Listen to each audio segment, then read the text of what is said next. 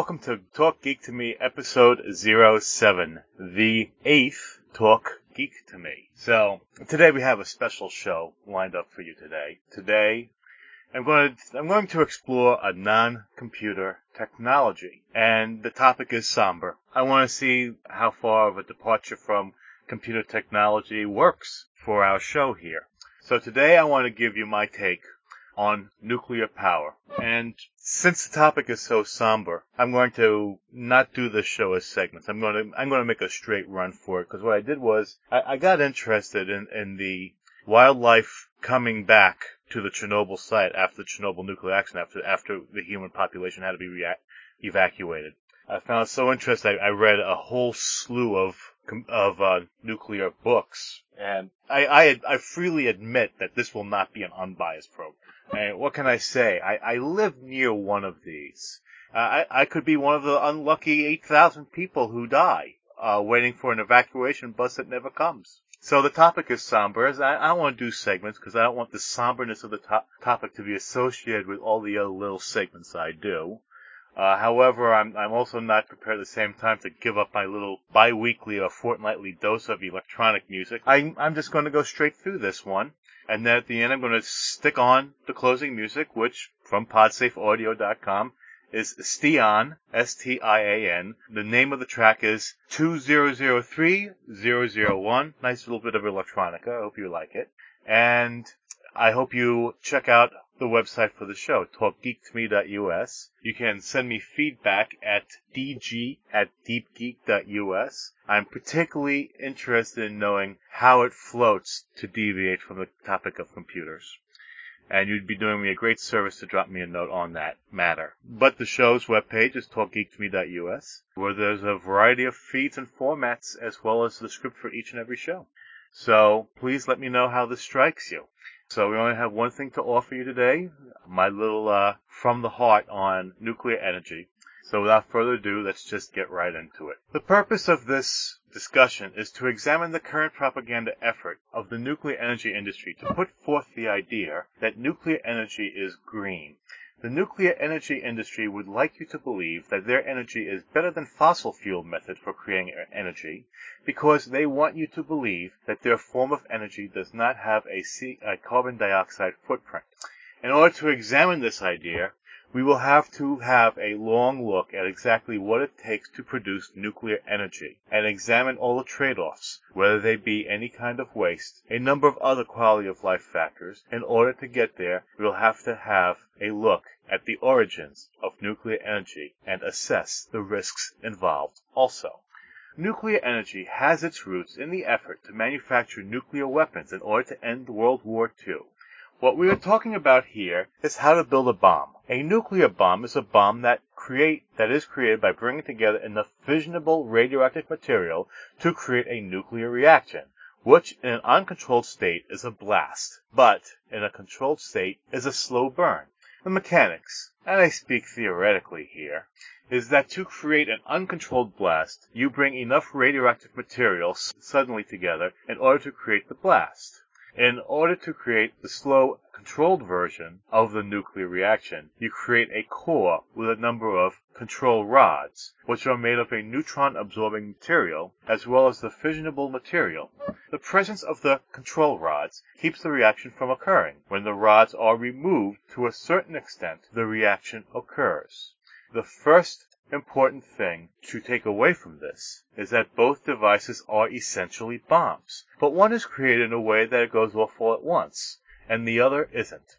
The proof of this statement is that the removal of all the control rods creates a nuclear explosion. With a nuclear reactor, the slow burn creates several things, but the first and most obvious thing it creates is heat, which is harnessed to create steam, which turns a turbine that makes electricity.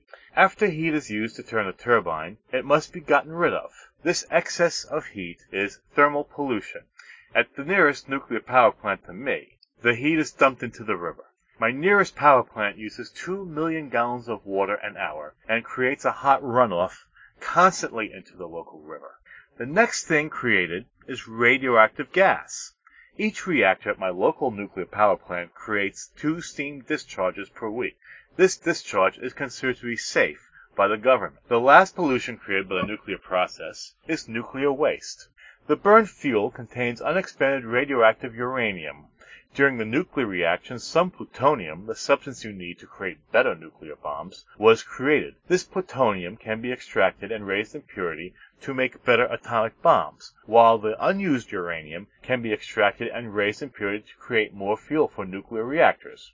Nobody does this unless they need the plutonium for weapons manufacture, as the extraction process is too hazardous. This waste is stored temporarily until it can be entombed in a radioactive waste dump. While nuclear power plants and nuclear weapons have been around for decades, there are no disposal facilities for this kind of waste, so it continues to sit there temporarily. I'm making air quotes with my fingers in front of the mic. Temporarily at the nuclear plant.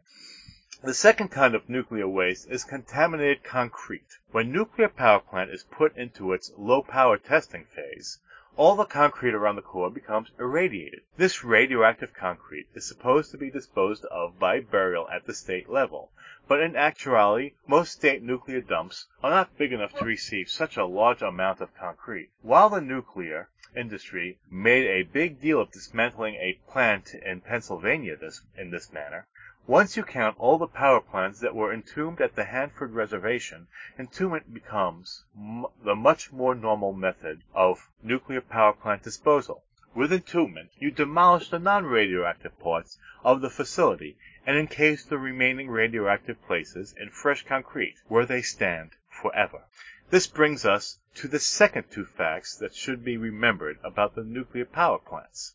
All nuclear power plants are nuclear waste dumps, and all nuclear power plants are munitions plants. So, is this process better than fossil fuel?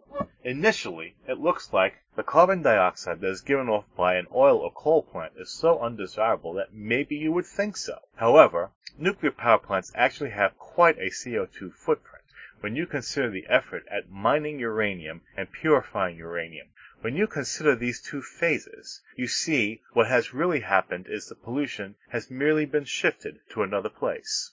Most of the good veins of uranium are located under Indian reservations, with some local Indians working in the mines, suffering a variety of cardiopulmonary diseases brought about by breathing potentially radioactive dust. Tons of ground have to be extracted from the earth in order to extract uranium from it. This sort of mining uses heavy equipment which belches carbon dioxide, which is the first waste produced by the process. The second waste is fannings left over from the mining process. This leftover debris is left strewn about the mine site, and in some cases of this debris being used in concrete, has created buildings which were radioactive themselves. These fannings really should be entombed or buried themselves, but they are not, because that would increase the cost of mining. So they are left at the mine site, which becomes another radioactive waste site. The little consolation is that this site is really surrounded by American Indian reservation. The rough uranium is then transported in lead-shielded trucks to a processing plant. These shielded trucks run on diesel fuel. The uranium is then put through a chemical process to raise the purity of the uranium. The plants that do this, at least in the U.S., use coal power plants to do this. Coal power produces CO2 also. The chemical process produces chlorofluorocarbons, which cause a worse greenhouse effect than carbon dioxide. Then the purified uranium is trucked to the power plants. Finally, there is a core component at the nuclear power plant that is usually on a backup diesel generator. But if that isn't, it must be on the traditional power grid. That component is the ECCS, the Emergency Core Cooling System. This part is essential to a nuclear power plant because it is the part of the plant that shuts the plant down during a nuclear accident.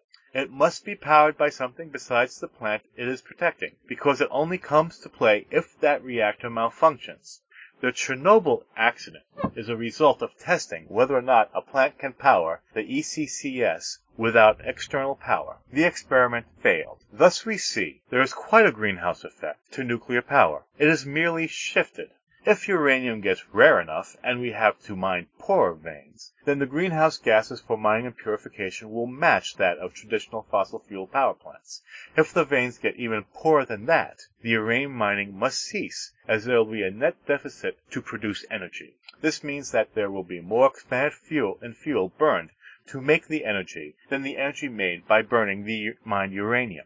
This brings us to the older promise made by the nuclear industry, that nuclear energy can produce power too cheap to meter. In hindsight, it looks like what they were thinking in the past involved the reprocessing of spent fuel to create fresh fuel. So, what makes this fallacious? The problem of waste disposal is roughly a 30-step process that produces tanks upon tanks of liquefied nuclear waste. The problem is that the liquid makes the storage of the waste even more difficult. First, there is the issue of the so-called temporary storage of nuclear waste at the plant level. After this many decades, no real permanent nuclear waste dump has materialized. Now, the spent solid waste is stored dry, in drums suspended in water, commonly called pools, within the nuclear industry. Now, this solid waste has been waiting for decades for a high-level nuclear waste site to be constructed. And during that waiting process, guess what the nuclear industry discovered about the water in the pools? Surprise, surprise, liquid tends to leak. These pools at these power plants are slowly leaking, and they are doing this near rivers. Not to get too far from the topic at hand, which is reprocessing, is that the chemicals used to make the extraction of reusable nuclear substance after irradiation cause a real soup of radioactive chemicals that are disastrous when leaked. This soup is not only highly poisonous and highly radioactive, it is also corrosive, which means that it eats the tanks themselves. Back at the Hanford Reservation, where the nuclear industry had its birthplace, half of the tanks that hold irradiated waste chemicals are leaking. People downwind of this toxic output are suffering a myriad of problems due to the leakage of this material into the groundwater as well as the Columbia River. As a matter of fact, the Hanford Reservation is the only current environmental disaster we have these days in the States. I should say major disaster. That makes an irresistible segue because guess who is picking up the huge cleanup tab for Hanford? That's right, the federal government, which is funded by the taxpayers. Hold this thought. I just have to switch back and finish up about the reprocessing of nuclear waste. So, India's a nuclear power these days. Do you know how that happened? That's right. They got their needed plutonium from their nuclear program from a Canadian-designed manufactured nuclear power plant of a design called the CANDU reactor. Another reason against reprocessing, the method by which we are supposed to get plentiful fuel, is that it creates a race not unlike the nuclear arms race, a race to keep up with other countries' stockpiles of plutonium, which represents an ability to manufacture nuclear weapons. Does it not strike you as odd, dear listener, that we have a system where we basically give nuclear technology to other countries? Because the nuclear industry wants to sell nuclear power plants in order to make money. So they say, in effect, we will sell you the technology to make a lot of energy with nuclear power, but you agree not to use the technology to make bombs, only to make electric. Of course the other country says, okay, but really, when you know that all nuclear power plants make the precursors to nuclear bombs, is it really safe to assume that there might not be an ulterior motive to the purchase of a nuclear power plant by another country? Lastly, about the reprocessing, since we have nothing but so-called temporary storage for it, guess where the nuclear waste processing plant needs to be? That's right, on the campus of the nuclear power plant itself. Think about it. Transporting radioactive stuff is hazardous in and of itself. When the Chernobyl plant had a meltdown, they evacuated the nearby city of Pripyat via bus. In their panic, the engineers, who were meeting with the military who did the evacuation, forgot to advise them to change the tires on the buses 10 miles away from the evacuated cities. The bus tires tracked radiation all over the streets of the city of Kiev. When a concrete street is radioactive, your only real choices are to repave or overpave them. We have a guy where we work. He has a little trademark. He answers some questions by asking back, you tell me. So I need to use that here. What is worse? The accident in the reactor, the accident with the solid waste, the accident with the liquid waste leaking, or the accident during the process of extracting more fuel? You tell me. It's hard to believe as I write this script that I actually had a fear of how I was going to make my segues, but they seem to be flowing. I think I should stick to this natural flow, as I have so much to say. What shall we discuss first? Accidents that are accidents, or accidents that happen on purpose, which is called nuclear terrorism. Let's start with accidental accidents. Further, in order to create a taxonomy of possible accidents, we will subdivide accidents into reactor type as well as non-reactor accidents. Non-reactor accidents are accidents that happen because you have a reactor, but they don't happen within the reactor. They are the leakage of radioactive material and all of its associated problems. We've already seen that there are routine gaseous emissions from nuclear power plants that are considered safe. What is safe? Well, if I were to go to the hospital and say, my arm hurts. Give me an x-ray, please. They will tell me no, because we need to minimize any exposure to radiation, because the hospital considers any unnecessary exposure to radiation to be hazardous to your health. That is why they make a doctor authorize each x-ray, and that is why the x-ray technicians stand behind a lead shield as he takes an x-ray. Looks to me that the phrase safe exposure means something different at the hospital than it does at the power plant. Now, I don't mean to put myself as an expert in nuclear. I know what I know as a result of my personal, unstructured research. As such, I need to say that the complexities of radiometry, the measurement of radiation, is beyond me. There are measurements for the freestanding radiation, how much radiation has been absorbed, how much radiation is being emitted, but let me do my best by focusing on one measurement, the REM, which represents an absorbed dosage of radiation in your body. A REM is really quite a bit of radiation, but a one-time dose of 100 REMs is non-clinical, even though it produces blood changes. 100 to 200 REMs will produce illness, but not fatal. 200 to 1,000 REMs will produce illness with quite a real possible fatality, and any one-time exposure over 1,000 REMs is always fatal. The problem with radiation is this. When your body absorbs radiation, your body tends to store it in places within your body.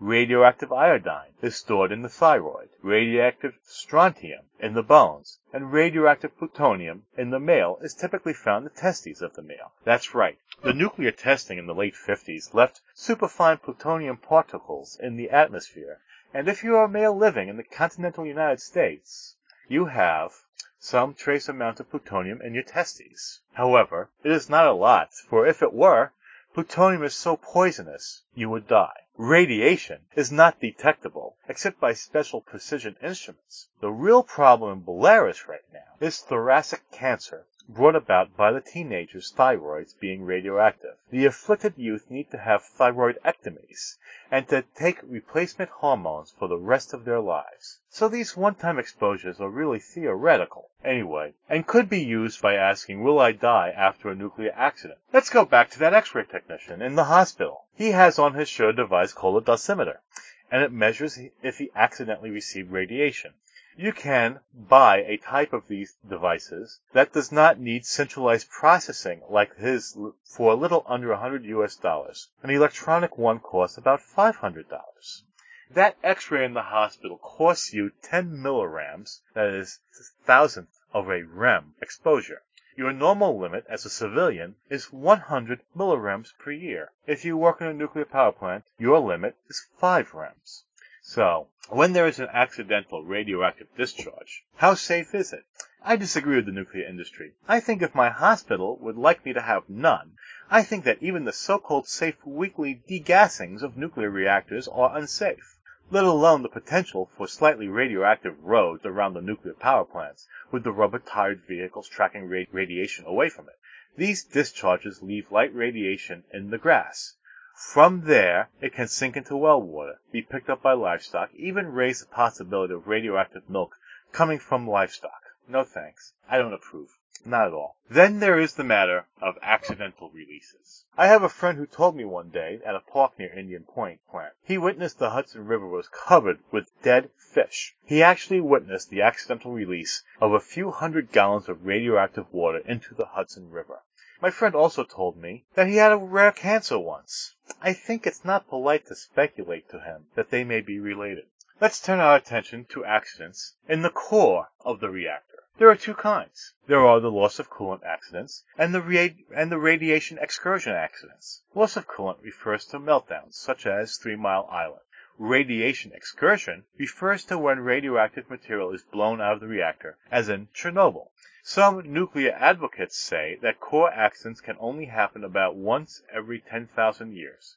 Well, let's see. There is Chernobyl, there's 3 Mile Island, a bizarre one in a military plant in Ohio, and one in the half dozen or so on the Hanford Reservation. That's 4 in a few decades that I know of, in this country alone. Doesn't sound like not 1 in 10,000 years. Now, the Ohio accident, this one is notable just for how bizarre it really is. While trying to initiate a nuclear plant, a soldier caused a meltdown. The resulting explosion caused a great deal of force, which caused the soldier to be impaled upon a 12-foot-long control rod being blown out of the reactor core. The soldier was impaled against the ceiling as he was bathed in radioactive steam while it took several days to bring the reactor under control. His radioactive remains are interred in a lead coffin that is sealed by the Atomic Energy Commission. 3 Mile Island. The nuclear industry calls this one, quote, partial meltdown, unquote. That is supposed to make it sound better. It was actually like a 50% meltdown. Calling this a partial meltdown is like saying your daughter is a little bit pregnant. Chernobyl. In Russia, the suits, as to say the management, not the nuclear physicists, decided to test the idea that the ECCS might be able to be powered by a turbine spinning down during a nuclear accident, which of course entails a shutdown of the nuclear process. The failure is famous, for they committed the cardinal sin of disabling the emergency core cooling system, which would have come up on diesel and shut down the plant preemptorily. The result was an explosion of radioactive material, the fallout as far as France and Alaska, USA. And that brings us, lastly, to the little matter of nuclear terrorism. Our audience is international, so I won't be going into details. However, in my research, I discovered that traditional plants have a real Achilles heel to them. So without giving away that info, let me explain what an Achilles heel can be like. In the Vietnam War, we used helicopters, and Vietnamese archers learned how to take them down with bows and arrows. Their Achilles heel was the rotor, which when hit by an arrow will cause it to crash. There is something similar in attacking a nuclear power plant. A certain specific attack will cause a meltdown 108 minutes later. I know that in an earlier section I asked you to hold the thought of the Hanford Reserve cleanup being a federal project, but this is really related to the concept of nuclear energy being cheap. Currently, the nuclear industry is considered too hazardous for private investment. It is therefore funded by a variety of grants. These grants, which do not include the cost of any civilian power plant cleanups or entombments, amount to about $15 per kilowatt hour, which is a lot. Now, perhaps these grants to develop nuclear energy could instead be diverted to develop renewable forms of energy. Maybe then renewable energy would be more advanced. Furthermore, nuclear plants are further covered by liability-limiting special federal laws.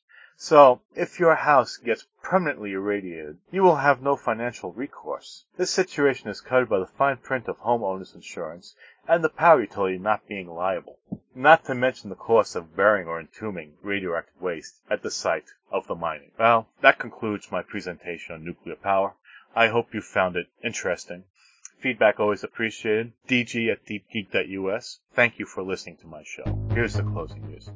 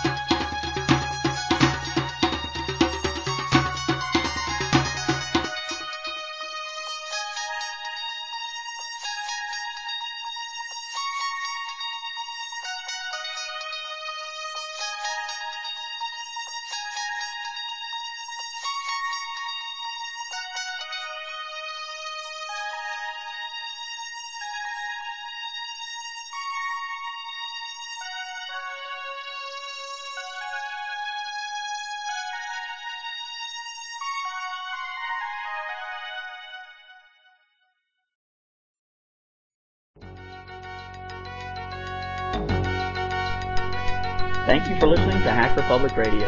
HPR is sponsored by Caro.net, so head on over to caro.net for all your hosting needs.